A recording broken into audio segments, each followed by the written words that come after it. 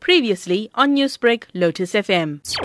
The maidens were killed when the minibus they were travelling in overturned and caught fire. The driver of the taxi also died. They were returning from an event in the run-up to the next month's annual Reed Dance in Nongoma. All that remained was a burnt patch of grass and a used-up fire extinguisher. The Pomeroy community is in shock, and some of the community members believe that the driver might have been speeding, based on how the taxi crashed through the barriers and tumbled down the embankment. Nonhlakanipho, who witnessed the accident, says there was nothing anyone could do to help the children as the taxi was engulfed in flames. And in that instance, we tried to help, but we couldn't help because the taxi was burning. The flames were too high. We tried by all means to help, but there's no way that we can help those people because of the fire. With the local business people around who have fire extinguishers, they managed to come around to come here with their fire extinguishers to extinguish the fire. Luckily, the emergency services also come here.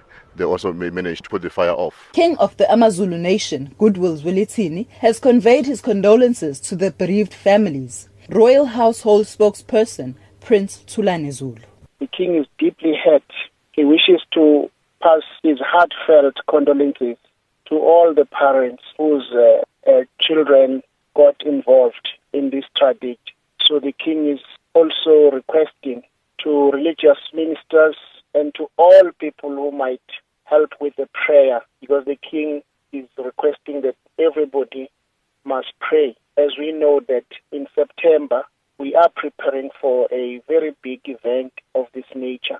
KwaZulu-Natal Premier Sihle Zikalala added his voice to the condolences that are pouring in for the young girls. The Premier spokesperson, Bongani Tembe, says they will ensure that the affected families receive the necessary supports, including counselling. The Premier has made a commitment that the Department of Transport in the province will make sure that the taxis and buses which will be transporting the maidens to the Reed Dance Festival next month will be thoroughly inspected to ensure that we don't have accidents of this nature again. KwaZulu-Natal Transport Department spokesperson Kwanele Ngalane says the number of lives that were lost over the long weekend is unacceptable. So if you look at this, it somehow points to the fact that there is something that has gone terribly wrong. It's totally unacceptable that you'll have so many people losing their lives in the space of 2 days in one province. Ngalane says a contingency plan is in place